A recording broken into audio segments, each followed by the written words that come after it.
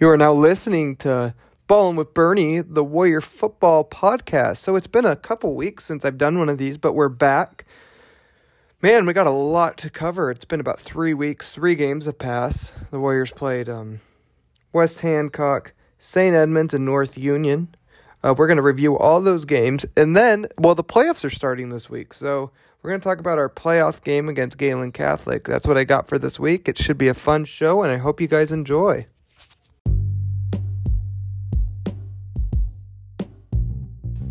You are listening to Ballin' with Bernie, the Warrior Football Podcast. So, here's what the last 3 weeks looked like for the Warriors. So, in my last podcast, I previewed the game against West Hancock. We knew they were a good team. They were the state champs the year before.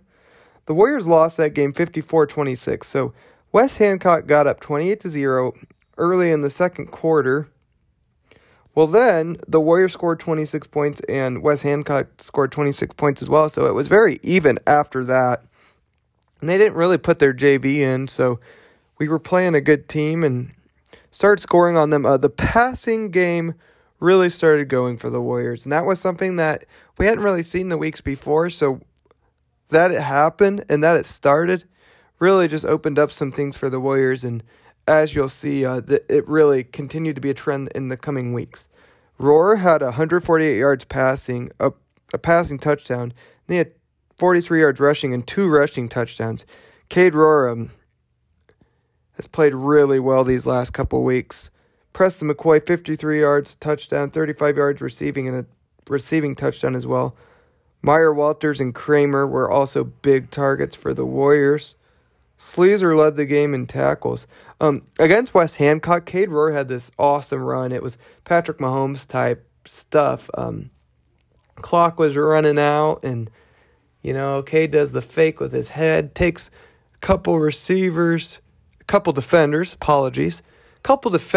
with him, and wouldn't let him knock him down, and took it in for 20 yards as the clock was expiring in the end of the first half. So really exciting stuff. Saw a lot of good things, some big catches and some big plays. Cole Kelly, really good player. He had 7 touchdowns against us, but it didn't deter us. Levi Sleezer led in tackles and had some really nice hard hits. So it was the first district loss, but as I'll tell you guys, in the next coming weeks, the Warriors really bounced back. So they took on St. Ed's from Fort Dodge the next week. That was our homecoming game. 22-22 at halftime was the score. Preston McCoy had this really awesome catch towards the end of the first half that, they bobbled it and Preston caught it, and it was kind of like the Jermaine Kearse catch from the Super Bowl against the Patriots a while back. If any of you guys remember that one, it was just insane. It was an awesome catch. He caught it like that after it bounced off the guy's helmet, but it was just awesome. And then the Warriors went down to score, and then St. Ed's bounced back on a kick return. So it was 22-22 at half. Well, then the Warriors really got things going. They took the lead and won 43-22. They had an onside kick, and they had many great things. So Cade Rohr was 10 for 14 passing, 144 yards, 2 touchdowns passing, and 2 rushing touchdowns. So 4 total touchdowns for Cade Rohr. That's impressive. It's awesome to see Cade, hurt last year and then come back and just look awesome. Levi Sleezer, 148 yards rushing, 2 touchdowns. Preston McCoy, 146 yards rushing. So really shared the wealth there on the rushing attack. Sleezer also had a receiving touchdown in the game. And then something I really want to tell you guys about, Lane Kramer, Randy Moss, that's what they're going to start calling him. Oh my gosh, he had this touchdown catch. Wow, Sports Center should have came to our school.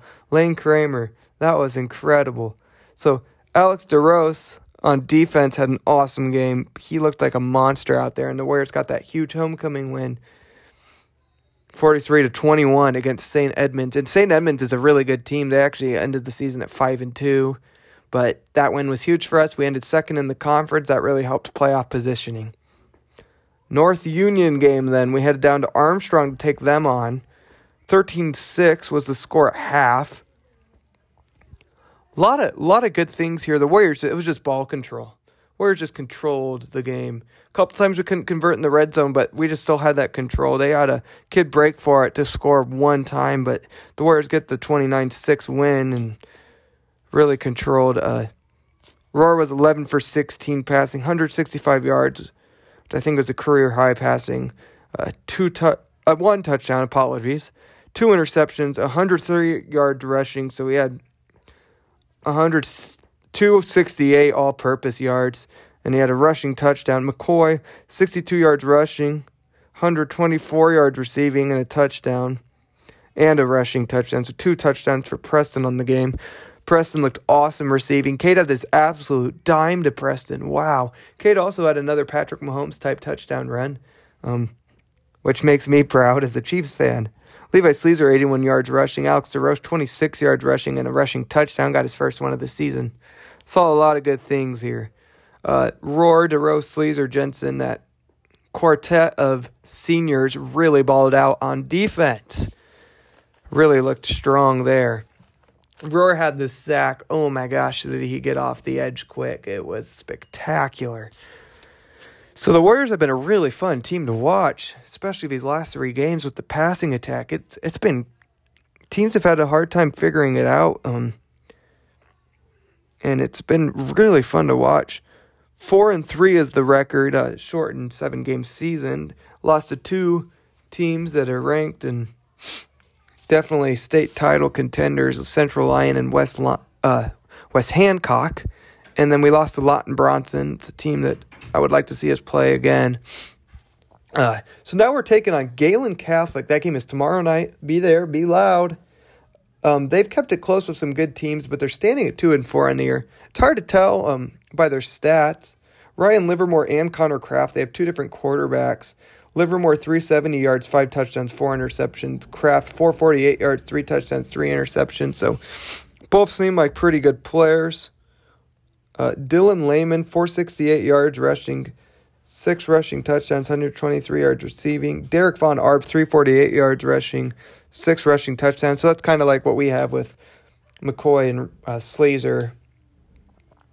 Kind of 2-headed monster rushing attack. We also have Stites that can really get in there and have a couple other guys that can rush the ball.